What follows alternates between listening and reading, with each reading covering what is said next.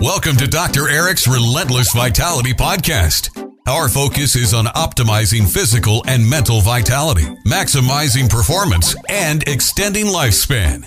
Dr. Eric is a licensed physician with a wealth of expertise in age management and preventive medicine, whose goal is enabling his patients to stay young, feel their best, and enjoy a higher quality of life.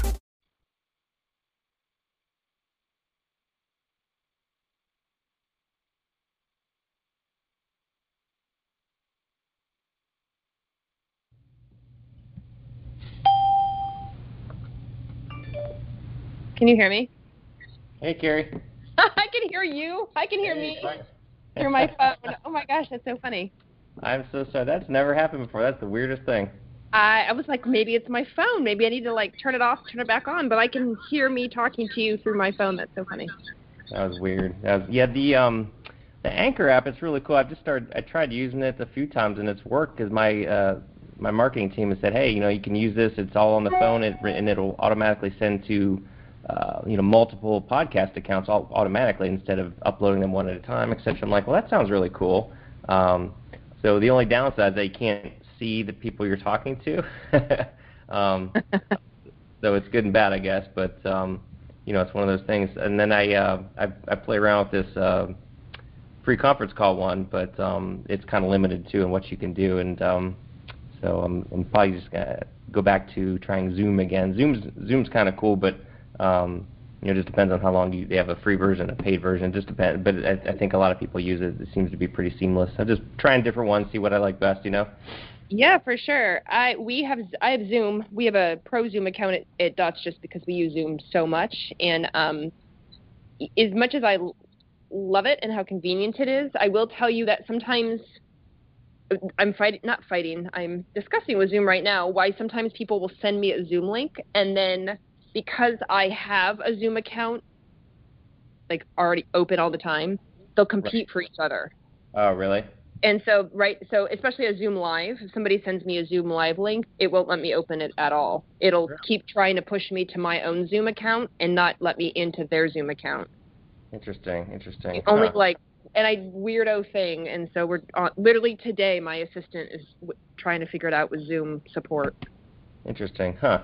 Well, yeah, I'm glad you told me that because I was thinking about playing around with it again, because I was having some issues too way back, and that's why I did a couple impromptu ones with the free conference calls, and then like I said, my team said, hey, Anchor's really cool, it's pretty seamless, it's simple, and so I've done it a couple times, and it's pretty good up until today. Always the case, right? Of course. Right. So I'm gonna leave. Can I leave the recording on Anchor? If you don't mind leaving it on, I'm just going to see if it records anyway, if you're okay with that. If not, I don't know, maybe it's recording. I kind of have it on the audio on my speaker, so maybe I'm just going to try to record a couple different ways. That way, in case one bonks, I'll have a backup maybe. Yeah, I just need to, I can hear you, and I can hear me through free conference call, but on Anchor. So I'm just covering up the speaker on my phone so that I don't. There's no, there's no echo. People are like, what's the echo? It's me talking about me. You sound pretty clear on my end, so that's cool. Okay, perfect. All right. Yeah, I'm on my computer for this, and so now I'm concerned that maybe it's my phone. Well, good. Well, so how are things with you? Otherwise, technology. Things are great. Super busy, actually. This is going to be a busy travel year. Last year wasn't so busy with travel. This year will be pretty busy, and so. It's all good. Lots of Dutch stuff. Lots of Dutch training. Well, that's what I was just going to ask you. So the traveling, is it for training for providers or conferences you're going to and speaking at, or both? Yeah, all the above. So it's clinics. There's two. There are a couple of universities that have functional medicine programs, or they have NDs as part of their program, and so I'm going there. Couple of conferences. I'm speaking at a couple of conferences. I'm not. I'm just attending, and then. We have several dinner events. We have some co-dinner events scheduled with some supplement companies. And so a lot of little education all the way up to big education across the globe. So I'm pretty excited. That's awesome. Good for you. I'm glad you're moving in a great direction. So how about you? How's your year going? Yeah, so far so good. Just doing kind of like you, multiple irons in a fire, just trying to trying to work smarter instead of harder, but sometimes it's hard. Yes, so, I understand. I work at I'm here in Columbus, Ohio, and I have my separate standalone website where I just do all my health optimization, hormone replacement, and peptide treatments, and nutrition, fitness, kind of all of the above, kind of health and performance optimization. I'm trying to make it more of more of an online thing where I can do online, consults and have information products and things that I could do and offer a lot of free content and things like that. So I'm trying to grow that. That's why I do the podcast and do a lot of YouTube videos and things like that. So I'm trying to. My goal is to build that up so I can do a lot of things, from the computer from home when I'm traveling and don't have to be in the clinic every single day, kind of thing. So absolutely, for sure. That's what the online clinic, I guess, is really exploded. But man, I don't know about your board, but our board where I am in Oregon has really cracked down. They're not saying you can't do it, but they're definitely like more rules and regulations. Like if you see people online, and they're trying, like people are trying to differentiate between if you come to my clinic, I'm your doctor, and if we do it online, I'm consulting. Right. And some of the boards like, no, you're a doctor, whether you're on the line or in a brick and mortar building. Like, nice try though. And so, but not all states are like that. Some states have gray area, some states don't. And so I know a lot of colleagues, a lot of designations, right? DC, MD, DO, ND that are really trying to figure this out.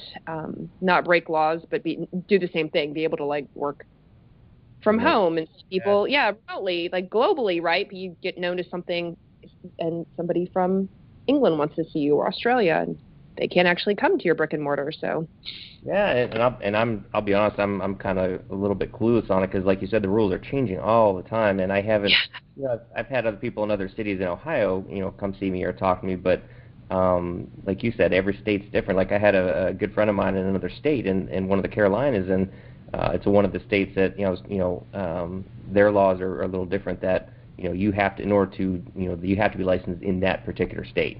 Yeah, I hear that a lot. The other option is, what I try to do if I have someone out of state, say, well, you're just gonna have to come see me at least once a year. Come see me face to face in Ohio, and then from there, I at least that's the way it used to be. Then once they're there, then you're good, and you can follow up and do things over the phone, etc. But like you said, yeah, my board in Oregon says that they've come out and said you have to actually lay eyes on them for real, not on Zoom, once a year in Oregon, and then you have 364 days, and then on the 365th day they have to come back and see you again. Right, and I think it varies too. I mean, and I don't know, at least in Ohio, I'm not sure about other states, but and again, this may have changed too, but it used to be that unless it's a controlled substance, you could still do things online. You don't have to see them, but if you're going to prescribe a controlled substance, like whatever, then you absolutely have to, kind of thing. So which makes sense.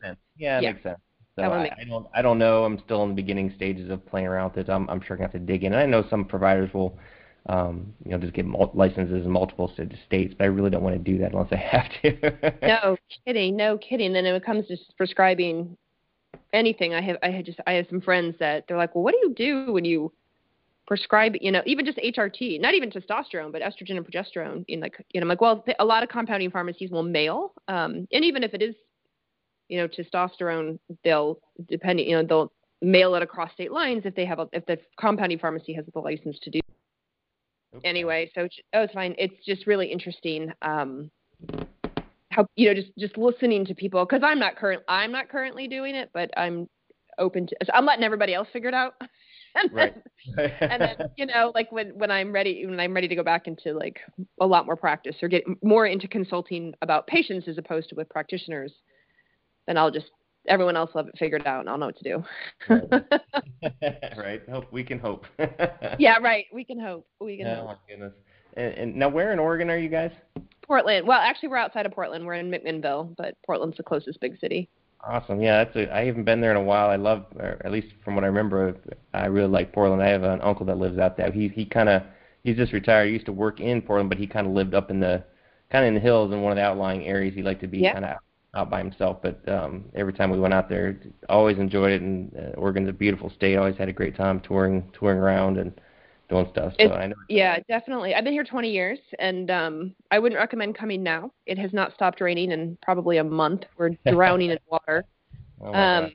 I know. So, but definitely in the summer, our springs and summers and falls are pretty fantastic because it rains so much. Everything is so green, Right. and our summers are pretty fantastic. So. Yeah, awesome. That's awesome. For sure. I'm learning to ski for the first time. The mountain's only about an hour and a half from Portland, and so I'm like, I snowboarded eons ago, and then stopped, and now I'm like, okay, Mother Nature. Like, if all you're gonna do, if it rains in the city, it's snowing on the mountain.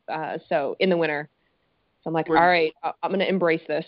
Yeah, no, I love to ski. That's awesome. Where are you going skiing at, or where do you Mount go? Hood. We go up on Mount Hood. Yeah. So Mount Hood is the closest of the Cascade Mountain Range to Portland.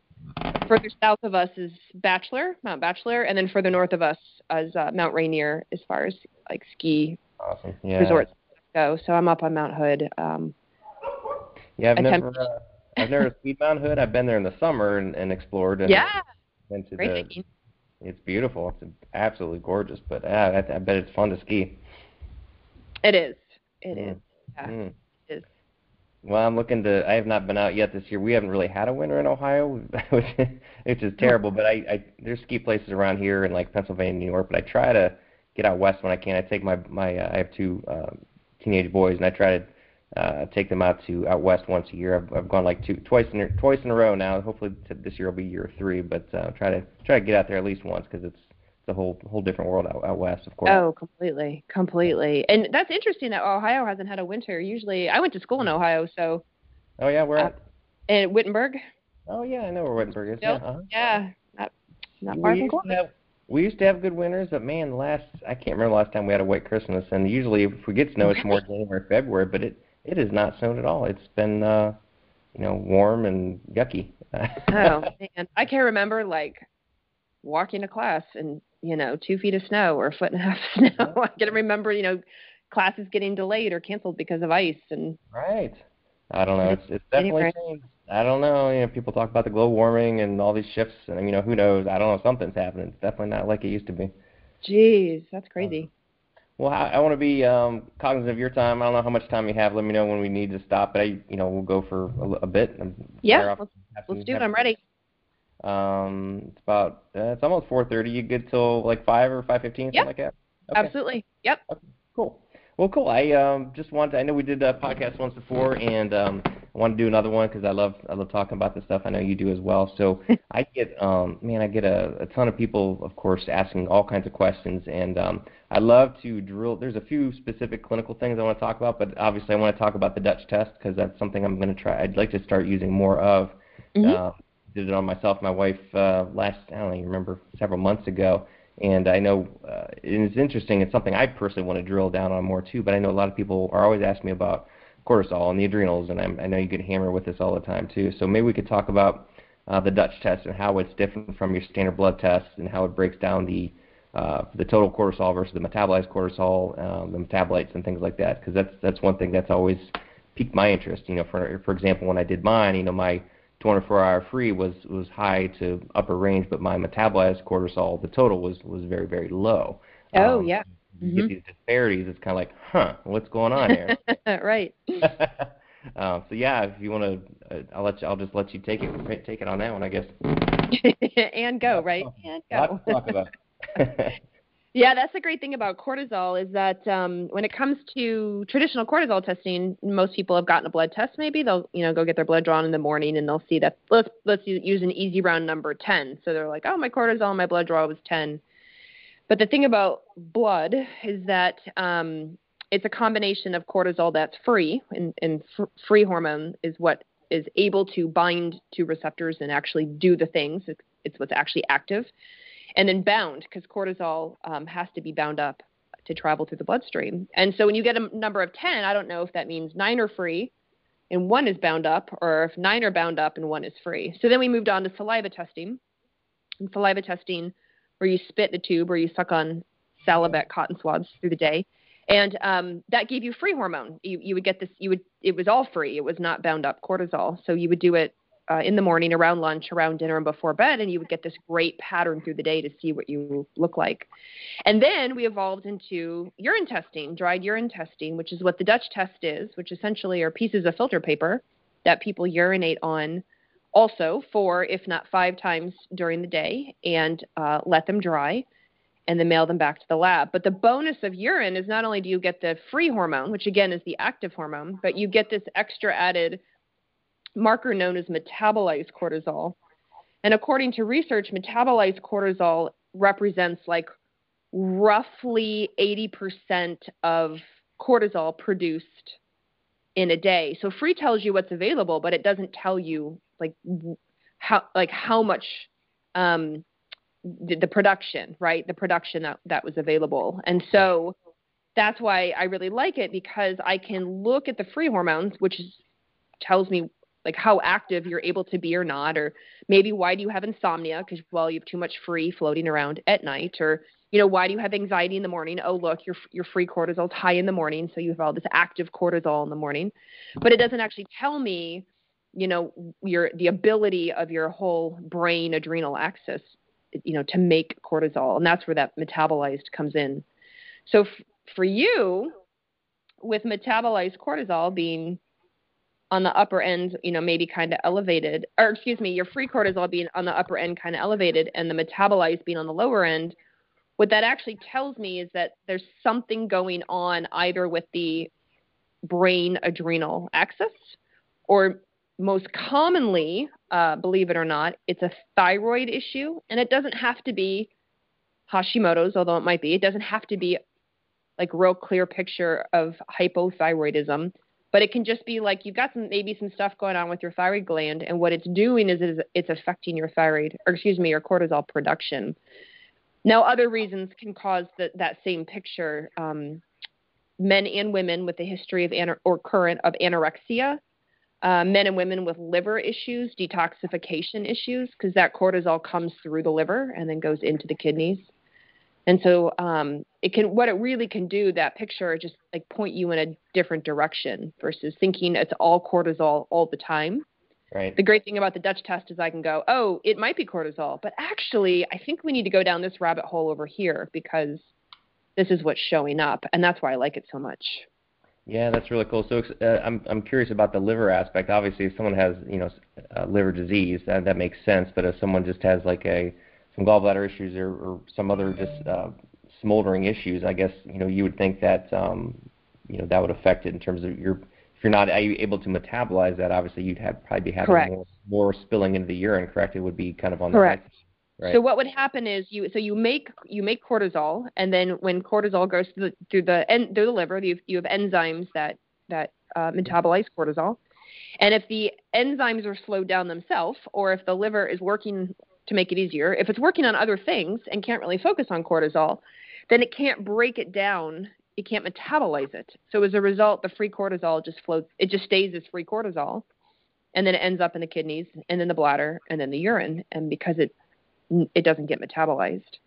And so you have more free cortisol than you do metabolized. And so we will get feedback from people who say, oh yeah, my patient, definitely has a lot of liver issues, or they're on this medication, these medications that are really hard on the liver, or yes, they drink quite a bit of alcohol. It's something we're working on. Or yes, they have a lot of their liver enzymes are elevated. On blood testing, I'm concerned they have fatty liver. They've been diagnosed with fatty liver. So sometimes we get this feedback often enough that I'll say, oh, it's affecting the way the body can process and utilize cortisol. It's not really so much a production issue at that point. At that point, it's a liver issue that's affecting cortisol. So it's just really cool that everybody just assumes, oh, if you have a cortisol problem, it must be the adrenals. It has to be my adrenals. I'm like, well, maybe, but it might be your thyroid. It might be your liver. Like, it might be a few other things that affect cortisol. Right. Absolutely. Yeah, that makes total sense. Yeah, and I think you're right. A lot of people, kind of jump on that wagon, or obviously there's a lot of press about the good old adrenal fatigue issue, and a lot of people debate that back and forth. But like you said, it's multifactorial. There's a lot of other things involved. Absolutely. I mean, just like that song we all learned as kids, like the knee bone is literally connected to the hip bone, right? Like you can't just single out the adrenal glands, separate them off, and only focus there, because the adrenals are best friends with the ovaries or the testicles. They're best friends with the thyroid. They interact with the pancreas that makes, insulin and deals with blood sugar. And, all of the glands are they're besties. And so if you think you're just focusing on one and leaving out the rest, it could cause a lot even more imbalance. Right. When you're working with other clients and providers and things, is this a common? What are some of the common questions and challenges you're experiencing with the Dutch test compared to the kind of the quote unquote old ways of doing things? I'll get a lot of questions of like, well, the blood test showed whatever this. The blood test showed this, but on the Dutch test. Like, exactly. So the blood test is wonderful. I'm not against blood testing. I'm not against saliva testing, but the blood testing when it comes to hormones, sometimes it can just be superficial. It's like a screening when it comes to hormones. So you run like a cortisol, you run a estrogen, right? You run a testosterone, and that's what you get, but it's not going to give you much more detail beyond that. And so sometimes, often, I shouldn't even say sometimes, a lot of times people will say,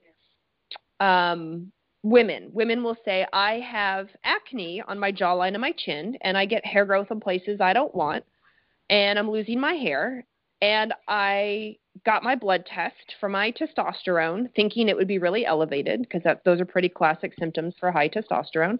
Right. And they'll say, why? But my testosterone's normal. So what could it be? I'm like, well, actually, it could be your testosterone. See, testosterone, much like cortisol, your testosterone has to get processed. It has to get, it can move on to other pathways in the body. And so I'll say one of the pathways can cause acne on the chin and the jawline. It can cause hair growth in places women really don't want. It can cause you to lose hair at your temples as a woman. And so when you do the Dutch test, urine testing, you peel back the layer of the onions and you look underneath the testosterone and you realize, oh, testosterone's going down that acne pathway.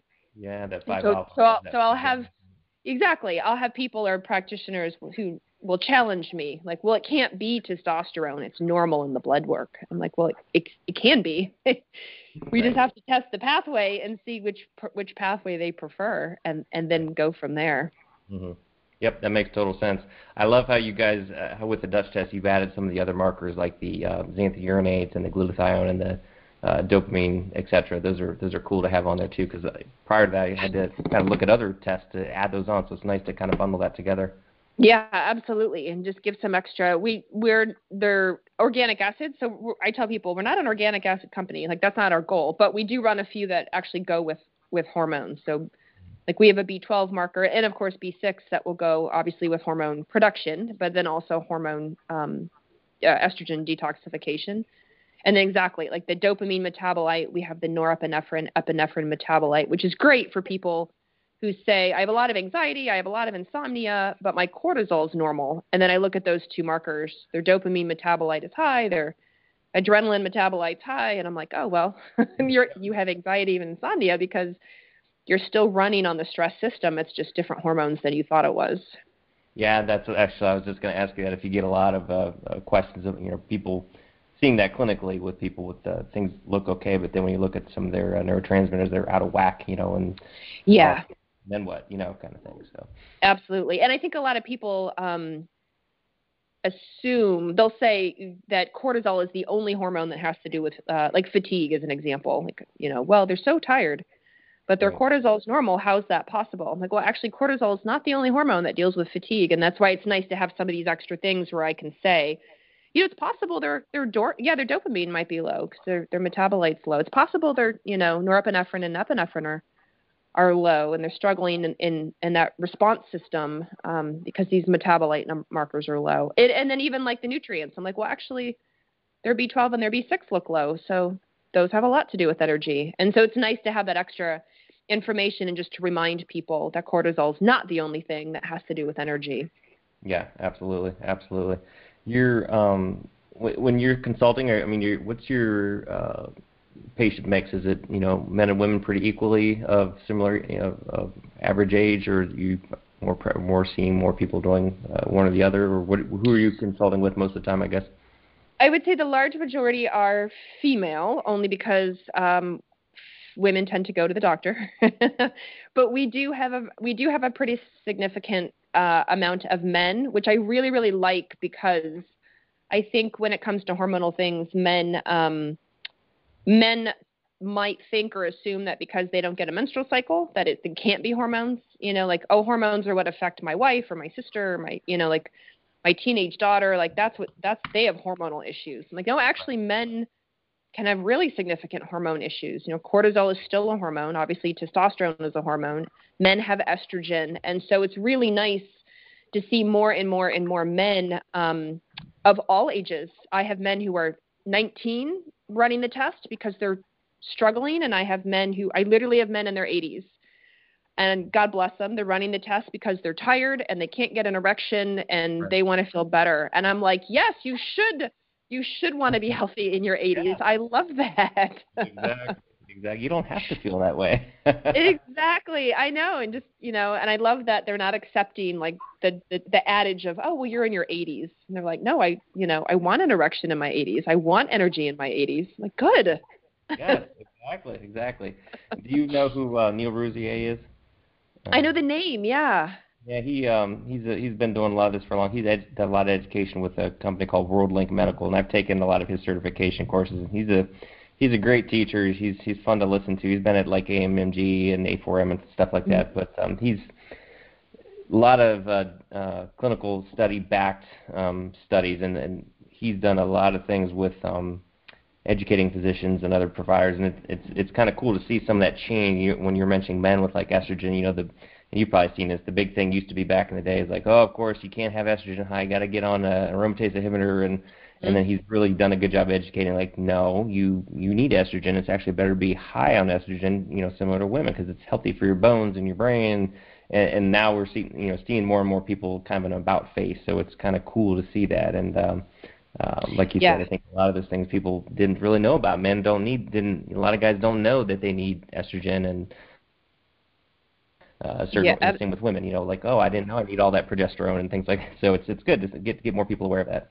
It is, and it's really we're seeing a lot more athletes.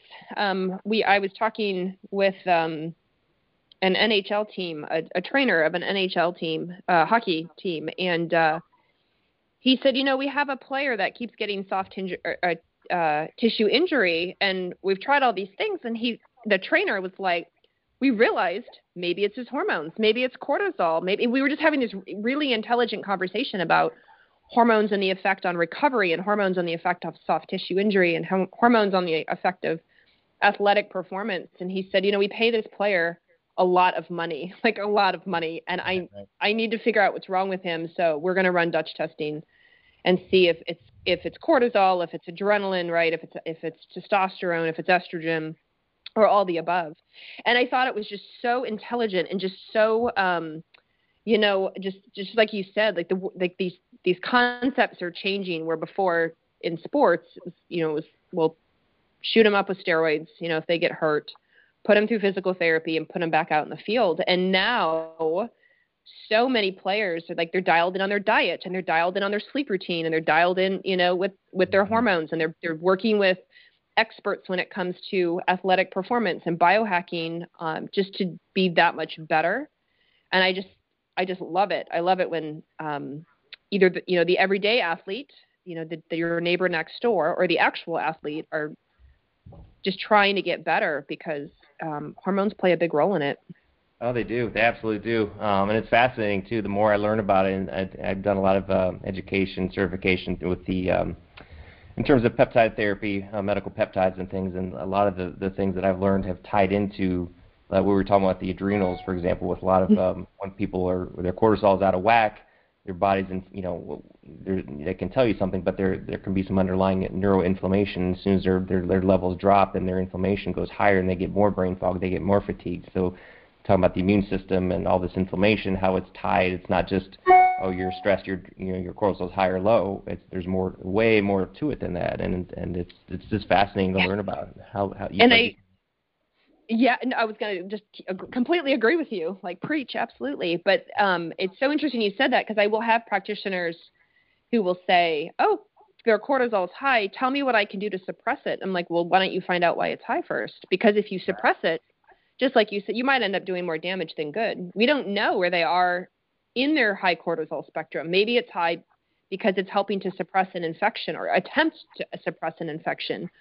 And if you suppress the cortisol, it's kind of like, it's like a fire, right? If you've got a hose on a fire, even if the hose is doing the best that it can, it may not be able to put the whole fire out, but it's doing the best you can. If you turn the hose off, well, the fire is just going to get bigger.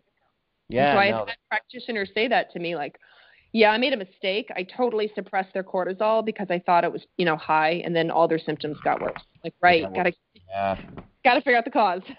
Yeah, no kidding. No, that's a great point. I read I saw a study on a presentation. They were talking about, well, for example, like you said, infections and like Lyme disease, talking about how these people their levels are high because your body's actually, our bodies are smart. They're trying to suppress that, and then, like you said, as soon as you shut down that response or the body just gives up, all of a sudden they're infected. Their symptoms get way worse because the infection's uncontrolled now. So it's like, wow, a lot more to it. Yeah, absolutely. I was consulting with a doctor whose patient had an acute rheumatoid arthritis flare-up. The joints were all swollen. They were very red. They had done a Dutch test. All the cortisol markers were very elevated, and the practitioner said, or the doctor said, what do you think I should do? And I said, well, honestly, I think you should address the inflammation, and the cortisol will follow. And he said, well, no, I think it's been going on for a while. I'm kind of concerned the cortisol is at the point where it's more damaging than helpful, and he chose to suppress the cortisol. And he called me back and he said, so that was a mistake. Lesson learned. Yep. The joints got way worse. They got way bigger, way redder, way more painful. And he said, yeah, I screwed that one up. Yeah. Sometimes that's the best way to learn, right? Yeah, exactly. No, thankfully he had been using cortisol lowering herbs, and nutrients and stuff. He wasn't using like prednisone or anything, but it was funny. He called me back and was like, yeah, so that was wrong. One thing I wanted to ask you about is, and I think you've touched on this you have some really, really cool Instagram posts, and I love your videos and pictures and things, especially hitting on perimenopausal, menopausal women. I know obviously women dealing with whether it's just hot flashes or but obviously biggest thing, you probably hear this a lot, but my biggest thing with my female patients is, of course, weight gain and fatigue. So the menopausal weight gain, how to address that, things. I'm sure you're hearing quite a bit of that. What kind of challenges, what kind of things are you doing there? Yeah, it's definitely I'll be honest, it's a pain in the butt, and I say that as a woman because it's weight that the body wants there, not weight you're necessarily putting there. So women will say, as we know, right, like, oh my gosh, I'm 45. I did not change my diet. I did not change my exercise. I didn't change anything. And all of a sudden I've put on 20 pounds. What's this about? And I'm like, right. Are you still having brain fog and hot flashes and joint pain? And, are your cycles coming and going? And they're like, yeah, how'd you know? I'm like, yeah, because you're at that age, unfortunately, where this happens. And so no one's like really 100% sure why women gain weight in menopause. The Mayo Clinics, everybody knows it. Everybody admits it. I mean, the Mayo Clinic says, I think they said one time, like the average woman in menopause gains like 11 to 18 pounds, and some women unfortunately gain more. But what happens is that drop in estrogen can be a really big one because the body can make estrogen out of fat tissue. And so as estrogen drops down, even though a lot of women maybe are really comfortable and happy at the weight that they're at, or maybe not, maybe they feel that they have extra out of fat tissue that they don't need, the body still registers the drop in estrogen and seems to put on even more fat tissue because they think the body's like, well, I'm losing estrogen and I want to preserve her brain and her bones and her joints and all this stuff. So I'm going to add 15 to 20 extra pounds on her because I can use it to make estrogen. And it's a horrible design flaw because in this day and age, in the 21st century, women, don't need a lot of women don't need an extra 15 or 20 pounds on their body. Right. Now, the other thing too is as women, as their hormones shift in perimenopause, we become more insulin resistant. And so when it comes to, sugar and carbs and things like that, again, women will say, I haven't changed my diet and yet, I'm gaining weight, or I feel more sensitive to carbs and sugar and what have you than I used to. Right. And it makes me sleepier. It makes me, I get blood sugar crashes when I didn't used to before, or I get them more often. Like, yeah, your hormones, because your hormones have declined, hormones play a big role in blood sugar and glucose and insulin and management. And you're becoming more insulin resistant, which we don't want to be. So coupled with the loss of estrogen, we're now becoming more insulin resistant, and we're losing other hormones, right? Like testosterone, DHEA, like hormones that help us build muscle. Women will often say, I feel squishy. Right. They might say I'm the same weight, but I feel squishy. Like I'm used to have muscle tone, and what is the squishiness? I'm like, oh, you're losing the androgens. Yes, you have to go lift weights, and I don't mean the pink weights. I mean like real weights. Real weights, and you need testosterone. Yeah. And you need testosterone, and you need to, stop being a cardio bunny. I know you love elliptical, and I know you love running, and I know you love spinning, but you've got to build some weight or muscle for those androgens. And so it's just crappy for women. I understand. I totally understand. Yeah. Have you with your women with replacement therapy? Do you find it in terms of therapy topical versus the oral estradiol or patches, etc., a mix of both? Patient preference. I do kind of patient preference of what's going on in their life. So I'm a little hesitant with the oral estradiol just in case of blood clot risk, although I know there's a lot of research utilizing oral estradiol and the benefits, the outcomes of it. Yep. The patch, I find, the little tiny patch, I find is really helpful for women who maybe don't have skin issues. Some women are really sensitive to adhesives. So if they don't have skin issues, and especially women who have really bad symptoms they can't just seem to get under control, bad hot flashes that happen all the time, night sweats that are drenching all night long, the patch is at steady state. Yep. Steadier state, and so I find the patch works really well for them. The topical are hit or miss. Some women love the topicals. Sometimes we only have to do it once a day. Sometimes we have to do it twice a day.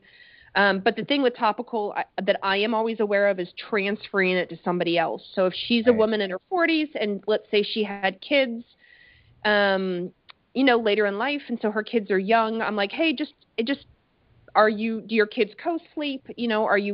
Are you I don't know how to, are you always touching your kids, hugging your kids?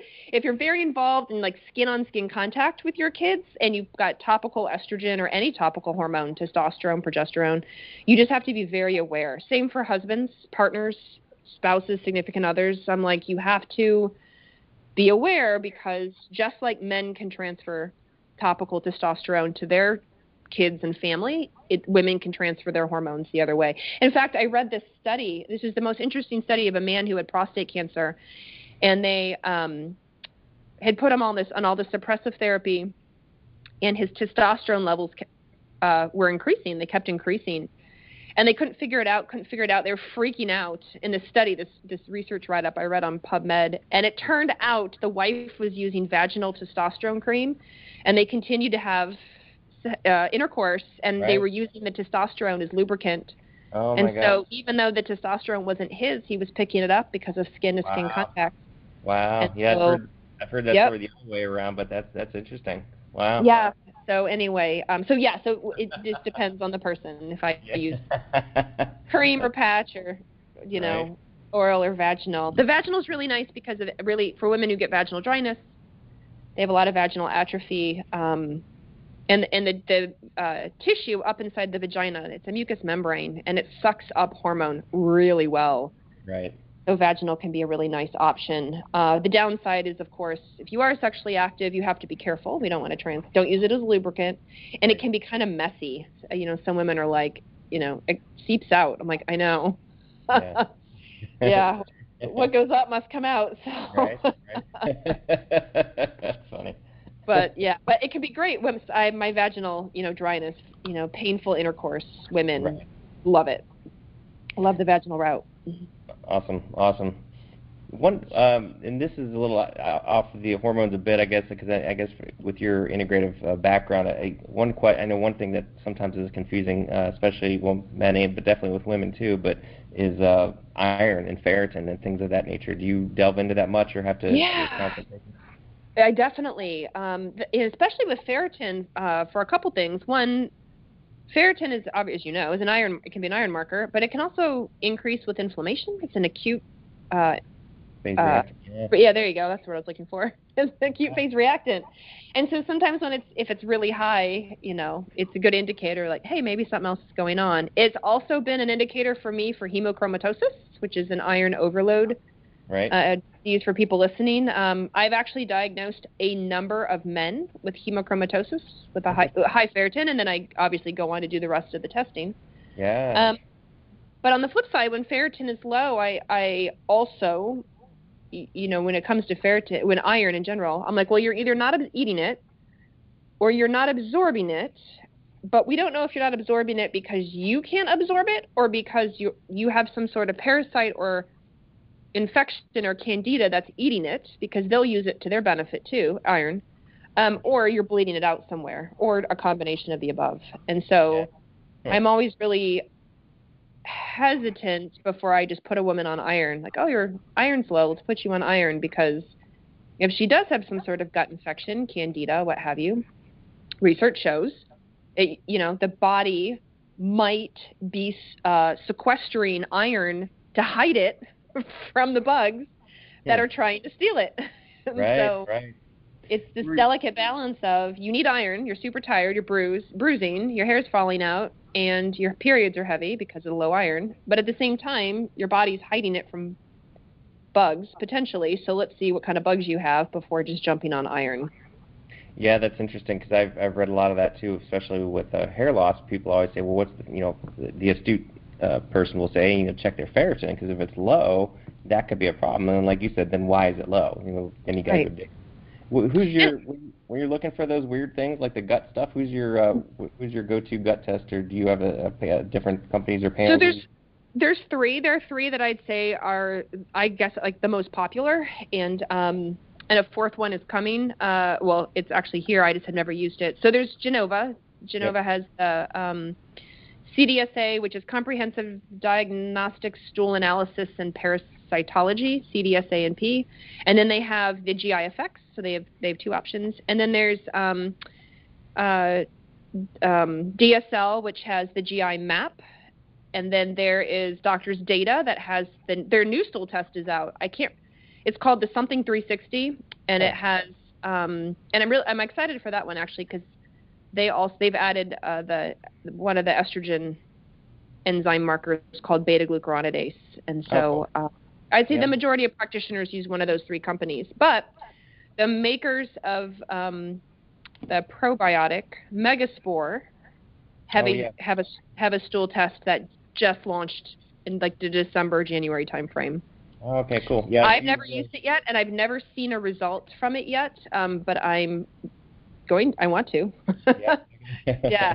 And I love the company that owns it is called Microbiome, and I love their products, and so I'm excited to see what their stool test looks like. But yeah, Genova, the GI Map, and Doctor's Data are probably the three top that I see all the time. Yeah, Genova I've used a few times. I've not used Doctor's Data or the other one you mentioned, but I think I've heard of the second one. But yeah, Genova's been around for a while. Forever, yep. Yeah, and Microbiome, I've used their stuff before as well. I think Kieran, I think is one of the. I think I interviewed him as well, like last year sometime. Yeah, he owns Microbiome. Yeah, he's a good guy. Yep. Good guy, very informative. Smart guy. Yep. Very smart guy. Yep. One thing, the other thing too, I think I heard you talk about this on a podcast, and I don't get a ton of women, but obviously it's a huge problem. I'm always looking for PCOS, and obviously the big one, of course, is insulin resistance. But I think I heard you talking about it's either the insulin resistance kind of model versus adrenal issues. Yeah, they actually have, and now they've even expanded that. There's a couple of big PCOS practitioners, Dr. Fiona McCulloch, Dr. Laura Bryden, who talk about 4 different options. So there's insulin-based, there's adrenal-based, there's post-birth control based, women who develop a PCOS picture when they get off the birth control pill. And then there's inflammatory PCOS. So the thing with PCOS, polycystic ovary syndrome, is that you have to be diagnosed, you have to have 2 out of 3 criteria. This is sort of still what everyone uses right now. So one of the criteria is you have to have multiple cysts on your ovaries, polycystic, but you don't have to. That's just one of the criteria. Right. The second criteria is that you have ovulation issues, low progesterone, or cycle issues. So you either have irregular cycles or no cycles, which is known as amenorrhea. You can't get pregnant, you can't ovulate or release an egg. So that's the second thing. The third thing is that you have high levels of androgens, that's your testosterone, and the symptoms to go along with it. So acne on the jawline and the chin, the neck, hair growth in places women don't want, maybe male pattern baldness in a woman.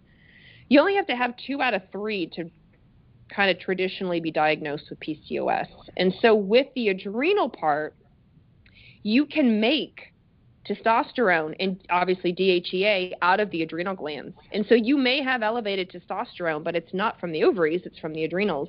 And you can have irregular cycles or crazy cycles or struggle to get pregnant because of the adrenal glands. Cortisol, when it's high, so when you've got a lot of stress or infection or inflammation, cortisol will directly tell the brain, hey, now is not a good time to get pregnant. We're dealing with a lot, so don't release an egg, don't ovulate. And the brain goes, okay. Right.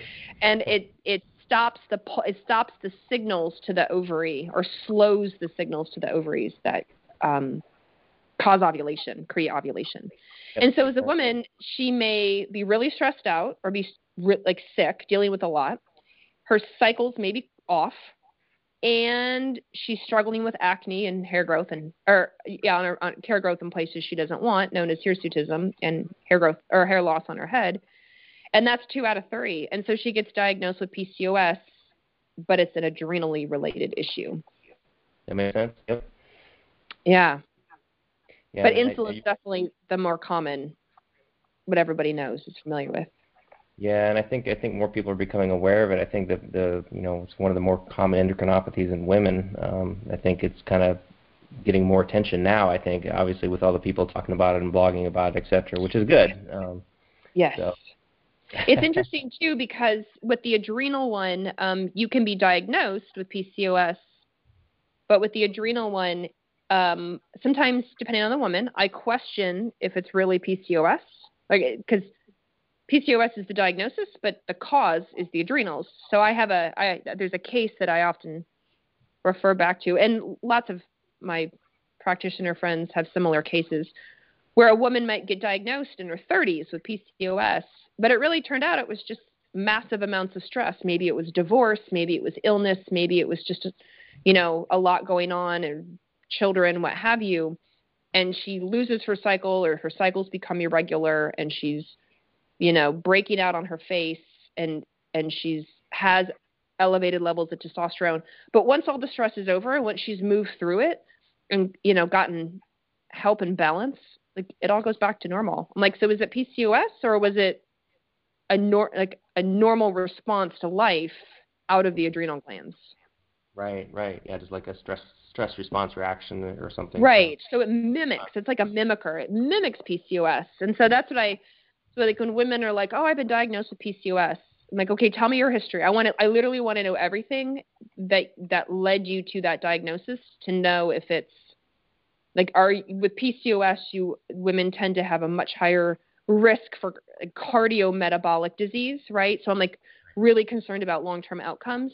But in a stressed adrenal-based woman, I might be like, oh, you're not that section. You're more the cortisol section, which we need to work with, which is different unto itself. Right, absolutely. Yeah, totally makes sense. And that, it all comes down, like you said, all comes down to the history, digging a little bit deeper. Right, which is why with it's hard to do that in a conventional 8-minute appointment, and Right, exactly. we need a little more time with healthcare. So what challenges do you have on your plate for 2020, either personally, professionally, or with the company itself, or all the above? Challenges or goals, anything going on with the company, with your Yeah, education. Education is the word of the day, or word of the year for Dutch for 2020. So we're hoping to create a whole lot more accessible education, webinars. We do a lot externally, but we're trying to do a lot under our own umbrella that people can, if they really want to dive into PCOS, like we provide all the webinars for that. If they really want to dive into estrogen detoxification or men's health or, athletes and hormones, like we're going to try to really create this whole database of webinars and educational options for everyone, people, practitioners, anyone who, wants to learn. That's a big goal of ours. We had a Dutch conference last year in 2019, and that was really, really successful. And so we're going to try to take that momentum and that content and just explode it into 2020. Yeah, that's awesome. I think that'd be great. I would definitely look into that myself, because I think it's very interesting. Very interesting. I think it's just another layer, like you said, layers of the onion that a lot of people are still learning and digging deeper. And I just like to have continuous learning. I think there's never enough there's always more to learn. That's for sure. Oh my gosh, it's never ending. And I always tell people, hormones are amazing. They're what I know, but they're not the end all be all. That you still have to go learn about the microbiome, and you still have to go learn about the immune system, and you still have to go learn about the neurologic system, and you still have to go learn about, all these other, systems and ways of doing things. But the endocrine system, hormones, is a pretty big system. So that's what we're going to try to really help people understand, the hard stuff at an easier level. Yeah, absolutely. No, I think that's great. Some of the webinars you have on your site are very, very helpful, very informational, and I actually have that on my to-do list to go back through and watch some of them again. I don't think I know I haven't watched all of them. I've watched a few, but I need to go back and read some more, for sure. So. And stay tuned. We're going to update quite a bit as well. Over the years, it's hard, as you know, it's hard to keep, like, everything's changing. Research is coming out faster than we can update webinars. And so, we're going to have definitely some updated stuff as well. Yeah, that's awesome. And obviously, everybody can find you on the Dutch Test, and you want to give out your website, your Twitter. So thankfully it's easy. It's DutchTest.com. And for those who are concerned that Dutch is, we're like we're not testing for Dutch heritage. It's an acronym. It stands for Dried Urine Test. Right. For comprehensive hormones. So DutchTest.com, and then on Instagram, I'm at my handle is @dr.carriejones. Yeah, maybe you should throw that Dutch Heritage Test on the Dutch Test just for fun every now and then. Just for fun, just to see, just because of the name, a little extra. We'll tell you about your B12. We'll tell you about your glutathione, your testosterone, and if you happen to be Dutch. Exactly.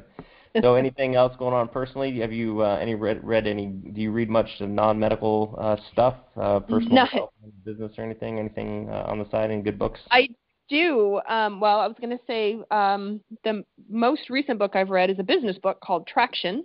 It's called Traction: Get a Grip on Your Business, and that was really quite good. I really learned a lot out of that one. And then the other book, which is medical but not nerdy medical, it's called Come As You Are, and it's a book written by Dr. Emily Nagoski about how our society's views on libido in women are completely wrong and skewed, and what's actually normal, like what's actually normal when it comes to libido. And so it was just this really well written book, for women, about women, and just really helpful when it comes to libido. A lot of women complain, like, well, I'm not spontaneously in the mood like I used to be. Like when I was 25 as opposed to when I was 55. 55, we hear this all the time. Not even 55, 35, 45. Like, I'm not in the mood anymore.